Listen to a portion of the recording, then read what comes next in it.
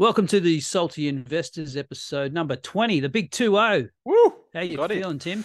Oh, Pumped? hyped, mate. Yeah, of course you would be. It's a big day. So let's get to it as we do in every show. What's your salt for this week, Tim? I've just learned about this new term called supercore inflation. I thought I knew a fair bit about inflation, but the normal CPI, that upticked again. You think that I'll be salty about that this week. It's gone up and the market rallied. PCI, we know about that, and PCE, and core inflation. Yeah, we sort of know. Yeah, they sort of use that to filter out things you don't really use, like housing and fuel, things like that. But now they've got this one that you don't use. Yeah. Now we've got supercore, which is like just focusing basically on core services. So, and they reckon Powell is sort of looking at this one pretty closely, and it's at 6.4, and it's not really dying down at all. You might know services like you get a haircut or someone mow your lawn. You're up for $80 for someone to mow your lawn. So, if he's actually really looking at this, I don't know if he's just talking this up. They're talking this up that this is why they've got to hike more. But yeah, supposedly this is the new thing that everyone should be watching. It seems like they just changed their mind, and they're going to be keep hiking for some reason, and then this will be all forgotten in 12 months. What do you think? Well, I think there is an underlying reason for it, and that is because you've had disinflation in the goods sector, and services is still where the inflation is. That's basically it. So everybody's probably groping around for some way to figure out, how to judge this, and so maybe that's what they've come up with. Supercore. I don't know. It sounds like some sort of new product or something, like a supercore computer or something. So I think that is the reality. That's where the majority of the inflation still is. So that's probably why. But yeah, they're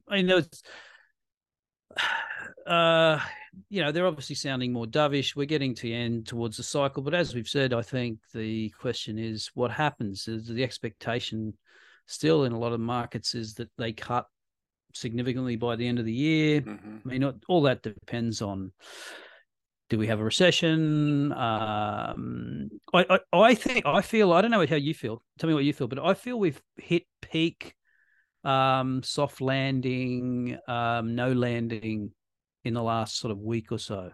I don't know. That's based on my own, what I'm looking at, which we'll get into in this podcast. I've got a few charts in, but there's people talking about 50. They're going to do 50 next, really, a couple of hawks in the Fed. Oh wow! So, but what would that do to the market if they reverse course him to 50? That would cause all sorts of panic, I think. I don't think. I don't think they will. There's no way they can do that. That's impossible. But No. So I guess we'll get into that later anyway. But so what are you salty about? I watched I don't know why I did this because I never usually watch it. I watched Jim Chalmers, the new Australian Treasurer, giving a press conference, and I was just insulted by the stupidity of journalist questions. Oh. I'm not impressed by Chalmers either, but somebody asked him, because obviously you would have noticed the pickup in chatter about mortgage holders are in for a lot more pain. People have finally realised this is happening. We've been talking about this for 6 months, and somebody asked him, do you ring up and talk to the Reserve Bank governor before they raise interest rates? Why are you asking questions? I mean, the whole point of the RBA is that it has to be free from government influence. That's why it's independent. And Chalmers gave the right answer. Said, regardless of, because then they got on to talking about whether they should keep Phil Lowe on. He said, regardless of whether we do that, we respect the independence of the RBA, which was the right answer. But I just disgraced that. Why are you even there, journalist, if you don't know this even basic stuff like the RBA? It's important that the RBA is, because last week, remember, my assault was about Nick McKim, who wants the government to come in and overrule the RBA and take back the rate cut. which is, it's even worse than just not knowing that the RBA is supposed to be independent. But I mean, if that's if your journalistic class or half your journalistic class doesn't know this, and you've got idiot politicians like McKim saying that, then this can get, the ball rolling, and the public starts to think, yeah, why doesn't the government just come in and stop interest rate rises? Yeah. Anyway, that's my rant. That's I think the journalists are sort of on the side of not knowing, but I think it's more sinister than that. They do know, but they're hoping, the government will put pressure on them to do things. Don't you find it strange? So this is what always baffles me, and it's why it baffles me why libertarians can't get their message out during elections. Is that surely the lesson in these types of situations, or like in 2008 with pink bats or whatever, is that the government is pretty useless. Like, they can't, if we've learned anything from the last sort of 9 months, there's not much the government can do about inflation, right? I mean, the RBA is the only one that have got this blunt instrument of monetary policy. It's going to hurt mortgage holders, and it's going to hurt discretionary spending and real wages, as we've already seen. But the answer, these people think that the answer is always government, more government. Well, the government should do this, the government should do that. It's like the government has got no ideas. Why do you keep looking to the government? This baffles me. Well, they could do. The government could do something. They could, trim the fat. Make it worse. Well, they could trim the fat, but they're not going to do that. That's the complete opposite of what they're. Yeah. They could help inflation there. They could trim the fat there, and but that's not allowed, is it? We get voted. No, here. Well, it's interesting watching. It's interesting watching the sort of Labor being backed into a corner because they're publicly supporting the stage 3 tax cuts, which primarily help higher income earners. I hate this. I hate this commentary like tax cuts help high income earners. Yeah, well, of course they do. I mean, if you have a 5% across the board tax cut and you earn 200 grand as opposed to 50, guess who's getting a bigger tax cut in dollar terms? It's not hard. It's interesting watching them because the left, who sort of supports them, of course, hates rich people keeping more of their own money. That's horrible. For some reason, they don't think it's greedy to take other people's money and give it away. It's fair on that side.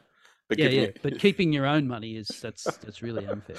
But it's interesting what's them getting backed into, because Labor knows they're not stupid enough to know that if they go back on that cut, then there's going to be a lot of pissed off people that'll change their vote. So that's funny watching that. And then they're just getting predictably squeezed everywhere because high electricity costs. They can't really do much about that. Even if you look at the futures market of electricity, they're still predicting electricity prices are more than doubling this year. So, it's not working anywhere. And all the left-wing Twitterites who are inclined to be in favor of government intervention, want the government to do something. It's like, well, they've kind of shown you they are impotent. Anyway, let's move on. I could go on about that all day. When are we starting our politics podcast? We should start one of them. The salty pollies. We can't do anything about that. It would be even too salty, wouldn't it? Yeah, it'd just be full on rage the whole time. There's no upside to that podcast. No. All right, so a little bit of economic news out of Australia this week. Unemployment, it was interesting because we saw the unemployment rate to tick up by 0.2, 3.5 to 3.7. Oh, my God, look at that, a 3.7. So I guess the scuttlebutt is, maybe the RBA will have a second think. I doubt it based on one report. I thought the more interesting chart was the chart on the monthly hours worked. That took a real dive there. I mean, that's you can see during the COVID period, it's up and down, as you would expect. It's very volatile. It started to smooth out last year. We got a bump, sort of halfway during the year. And then, because I guess that was the pent up from opening up. and then that's come off that's quite a bit to come off. Number of hours worked, 2% doesn't sound like a lot, but it is in a series like that. It's quite a lot. But we'll see if that, maybe that reverses out next month. I don't know. But yeah, it's one of the things. I think we've said this before on this podcast that the RBA doesn't want to come out and say we want to put more people out of work, but I mean that is what they want. I mean, because. And so they'll be happy to see this. Whether or not it changes their view on interest rates, I doubt. I'm pretty sure they're going one more time. The market thinks they're going 2 more times, I think. Most of the market, and some of them think 3. What do you reckon? Well, I'm just wondering, what's this drop from? Is this more baby boomers retiring? Like, are they the ones doing the big hours here, or is it more the young people? It's just a bit hard to see, these big cumulative type. Just I wonder what segment is this coming from? A bit concerning. Like, we're supposed to be do mega hours in Australia, and then you see that downtick. But like I said, I mean, if you look at that chart prior to COVID, you don't have really big ups and downs. And when you do get a down, it sort of reverses pretty quickly, right? This is the biggest sort of leg down in the post-COVID era, and I'm not sitting here going, "Oh, look out!" It's just because, like I said, next month could just bounce straight back up again. But it's just, I thought that was the most interesting thing I pulled out of it. Moving on, so earnings season in US. Now, this is Palm Valley Capital Management. He's a small cap guy. Ran small cap funds from, I think, through the mid-90s. He sort of retired, then he's opened this Palm Valley Capital as his own. His name's Eric Cinnamon. He has a blog. He only puts out a post every once in a while, whenever he feels like it. But he monitors a few hundred stocks. He goes through all their earnings calls and all the rest of it. And, so what he's pulled out here is a bunch of companies that are all saying their revenue's up, but their volumes are down. So, and all the revenue increases, price increases. So just, you can pick anyone there. So look at CSX, revenue up 7%, 9% increase in revenue per unit, offset a 2% decline in volume. ETD, net sales 200 million, partially offset by lower unit volume. So this is the story he's picking out, that a lot of companies are reporting sales up but volumes down. Which is interesting because, as you know, I don't know why it is in the financial community, we don't talk about inflation-adjusted sales or inflation-adjusted earnings. We just say earnings are up 8%, and you go, yeah, well, inflation's up 8%, so you had a flat year, basically. So I think those declines in volume, that shows that margins are compressing, or whatever, and people can't afford it. Like they're less people are buying these products. Normal supply and demand curve here working out. Maybe those margins are actually reverting to the mean as they're supposed to. Yes.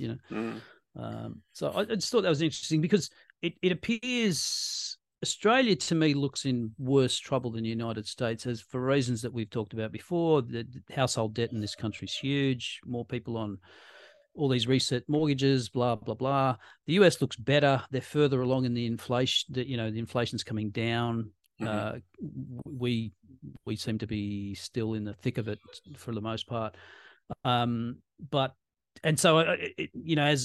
before we went on air, we talked about the fact that you've heard a lot of soft landing or no landing. We're just going to sail through in the US, and this is just sort of not so fast. So take a look at this stuff. I want to know, are these companies going to cut their prices now? Inflation's coming down. Surely these people, I just don't. I think they're sticky. I think they're going to hold here. I don't think people are going to be cutting. Well, this is the thing, Tim. I mean, the reason why, if you go back and have a look at a can of Coke or a house or whatever it is, or a car 10 years ago, and it was a lot cheaper, is because they don't come back down. Do you think so? I mean, like someone in my line of work who buying things like Coke. I mean, every year Coke puts up their prices regardless if there's inflation, right? Because they're Coke and they know you're going to buy Coke anyway. But on top of that, last year I think there were 2 price rises in Coke, and then they've got the annual one that came out at the end of January. So you've got a can of Coke that's gone from about 75, 76 cents to 90 cents. This is in Australia, obviously, in the last 12 months. That's 20% increase in a can of Coke. And do I think Coke prices are going to come back down?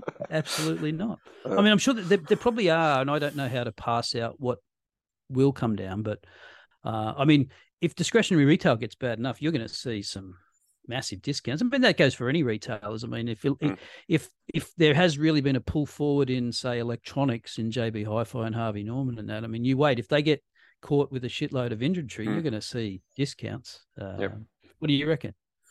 Yeah. Well, I just picked up a washing machine for $500, a Samsung washing Brand machine. new? Yeah, brand new, delivered. So, and then it just popped back up for $750. So it just depends on their supply, how much they've got in stock and when they want to move it. And so if they've brought forward too much stuff, future sales, and then they want to resupply a whole heap and they're sitting on the shelf, wow. And then we hit a downturn. Yeah.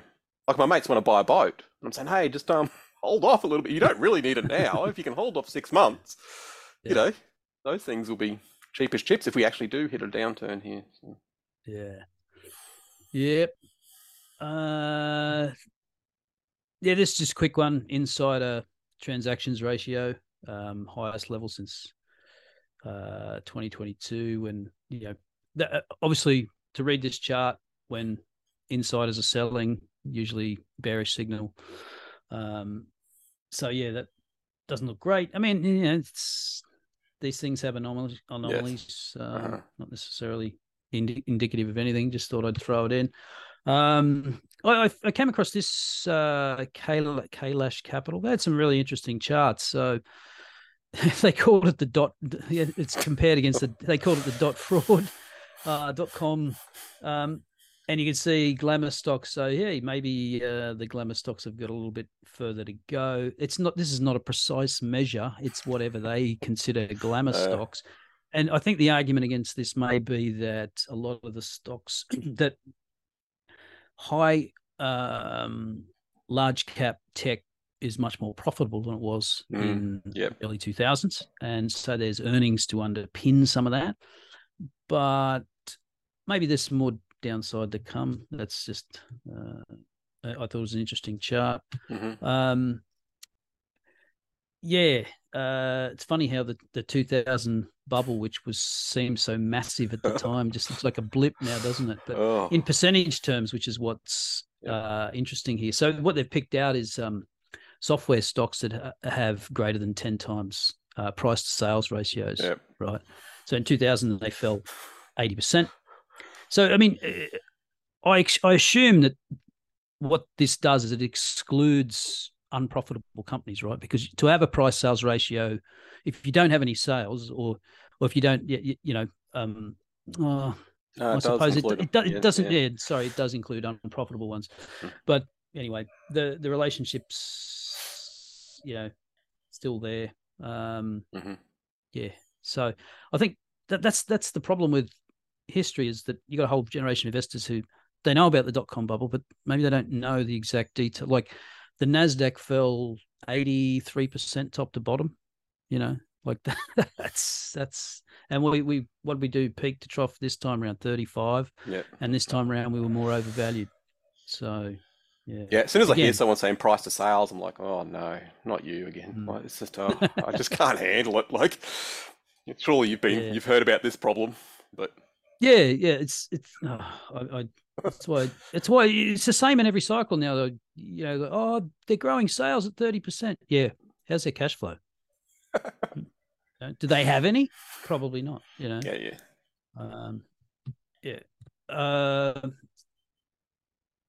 Peak. I think. I mean, I said something like this. I've been saying something like this. That remember that the .com peaked in March of 2000 and didn't bottom till October 2022. And so this idea, this reflexive sort of anchoring to recent experience that says, we had a bear market and then we go straight back up again. It doesn't have to go like that. I mean, the S&P basically topped out in March of 2000, and then in March of 2001, it was almost back to its previous peak and then fell 49%. Well, that's what I got caught in COVID. I thought I had time, 6 months. Yeah. And I thought, oh, no, I've got to wait here a bit more. And nah. Yeah. But Buffett got caught as well, so I don't feel too bad. Most people did. Yeah. Buffett didn't get in buy, so I don't feel too bad. But I mean, we are 16 months from the peak, that's a pretty long bear market already. I mean, the 2007, I think, when did that peak? October 2007, and bottomed out in March 2009. Arguably, you could say it bottomed out because FASB got rid of mark-to-market accounting, and the market literally bottomed the next day. But that was about, all up was what, 18 months. Yeah. But did go down a lot further. The S&P was down 55% or so. Anyway, these are interesting charts. They're not predictive. We're not predicting anything here. I just thought I'd run through a couple of them. What's this one? Yeah, this was good. I think this is more of a so negative earning firms. Like it's just about investing in cash flow positive, profitable companies. That's all it is. Okay. Yeah. That R2500, I think, is the Russell 2500. Okay. Russell 2500. What the hell? Yeah, I didn't know there was a Russell 2500. I thought it was Russell 2000, Russell 1000, Russell 3, but maybe I don't know if they. So it's just because, like we said, as you know, in those boom times in 2021 or whatever, people are always they're going after these high flyers. Stock prices are shooting up. They've got no underlying earnings, and over the long term, some of them obviously do make it. They get to a point where but most of them don't. That's the point.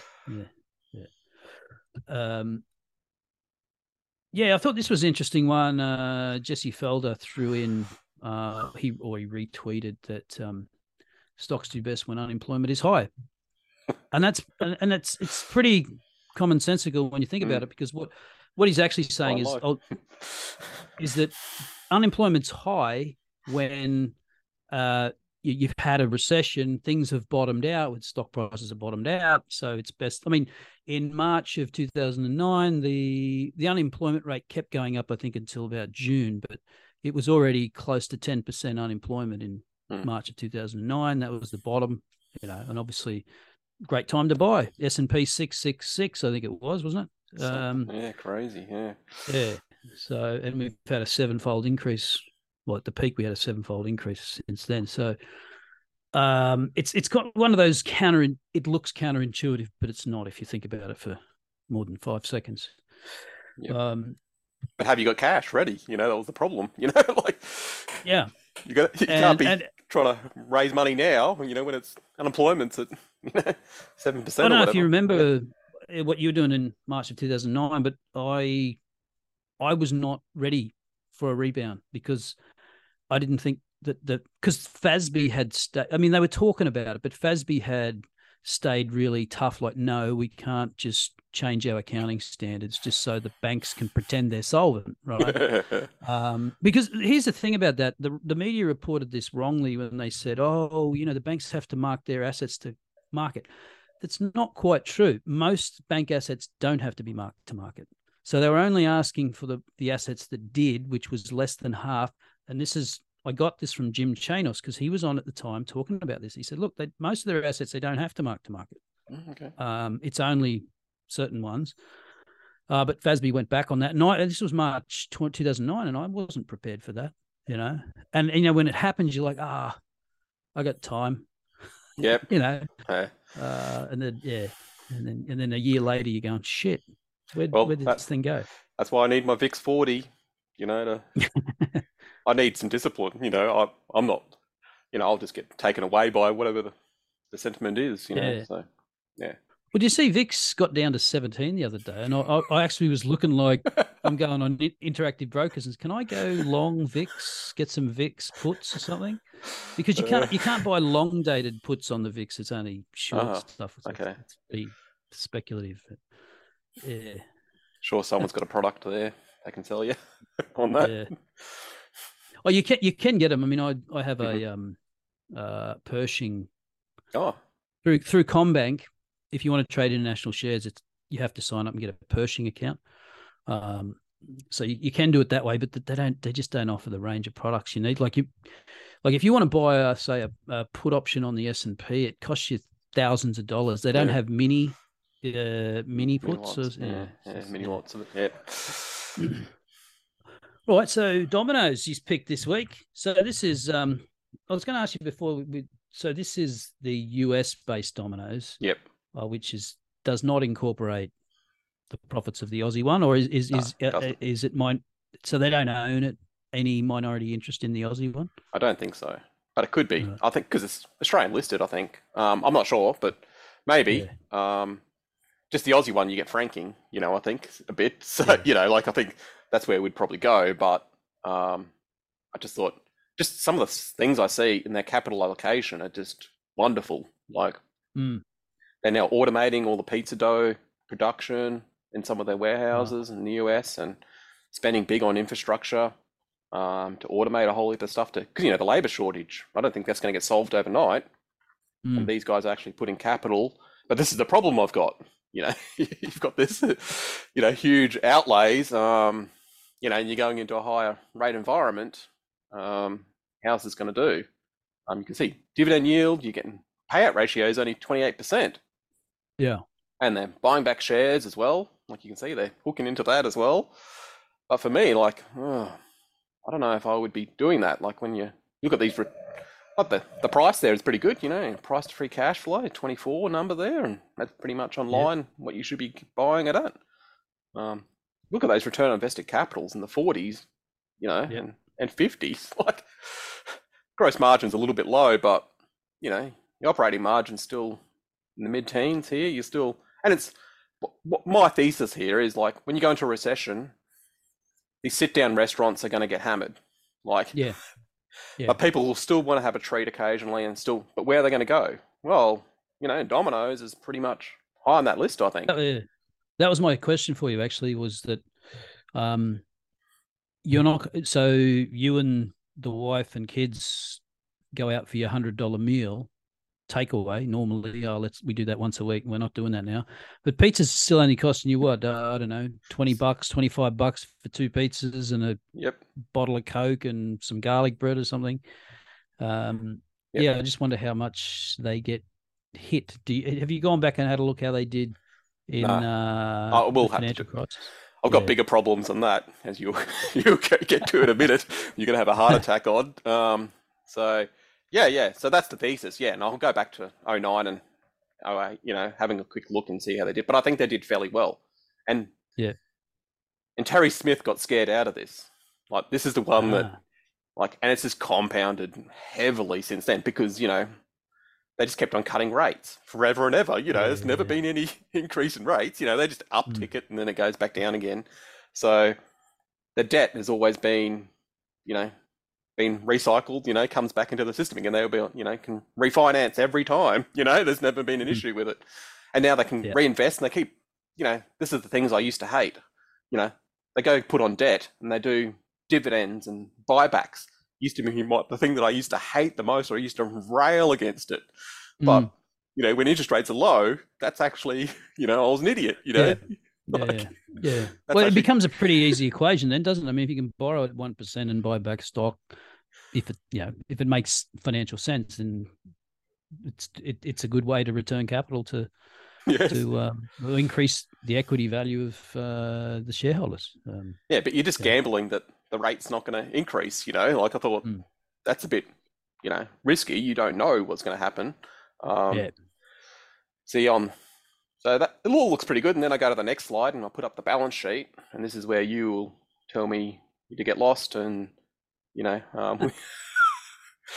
like you look at net debt. So currently, current assets versus current liabilities, you're fine, you're dandy, you're beautiful. You're not. You got heaps of money there. they can pump heaps of free cash flow, but then you look at that net debt, you're up to 5 billion, Mm. and then you look at your free cash flow here at only, half a billion. Yeah. So I did something that someone told me a long time. Go look up the debt. What are the bonds being Yeah. issued at? And S&P dom is triple B plus. So that's right on the bottom of investment grade. It's basically junk. Almost junk. It's like in slow motion falling into the bin. Yeah, and you're thinking, wow, junk. That should have took me back a little bit. I'm thinking, they don't have to pay it back till, the end of the decade. A lot of it. Yeah. But, which they will probably roll anyway. Yeah, they won't actually do anything. Yeah, they'll just roll it and keep paying buybacks and whatever. But it's not a good trend, is it? It's not a good trend to just see that continue to go up.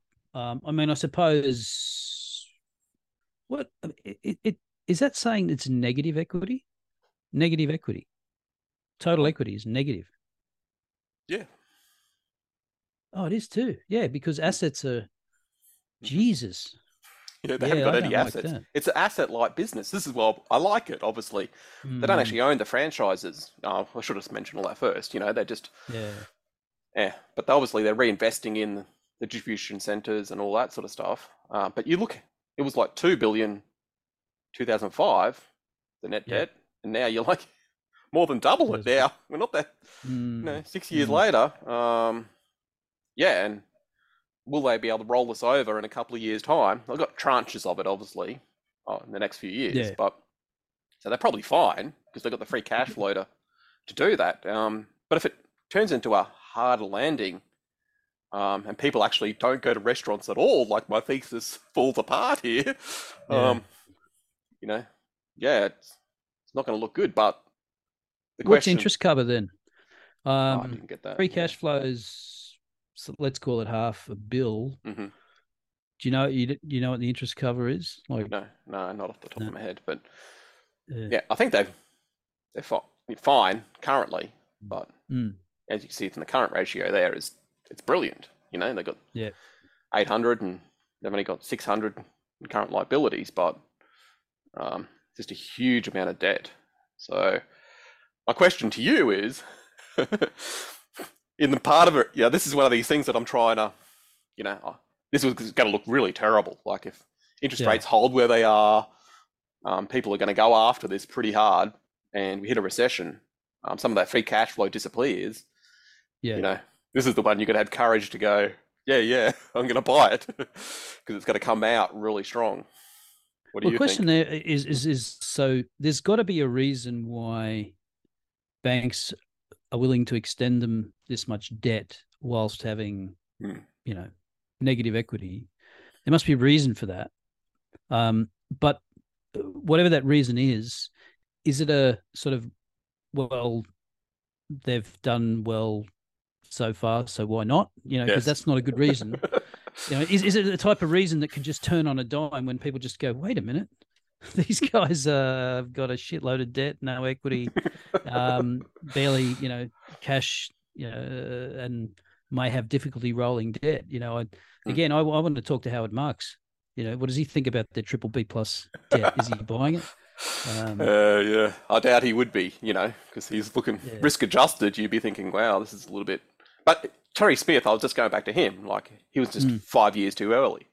So I don't think the brother was wrong on this one. It just, he didn't anticipate the cuts would continue and QE would, go on forever until inflation got out of hand. So, I don't know if Terry will go buy bottom tick this and go back into it. I think he's got enough good stuff. He doesn't have to do that sort of crazy stuff. So. Yeah.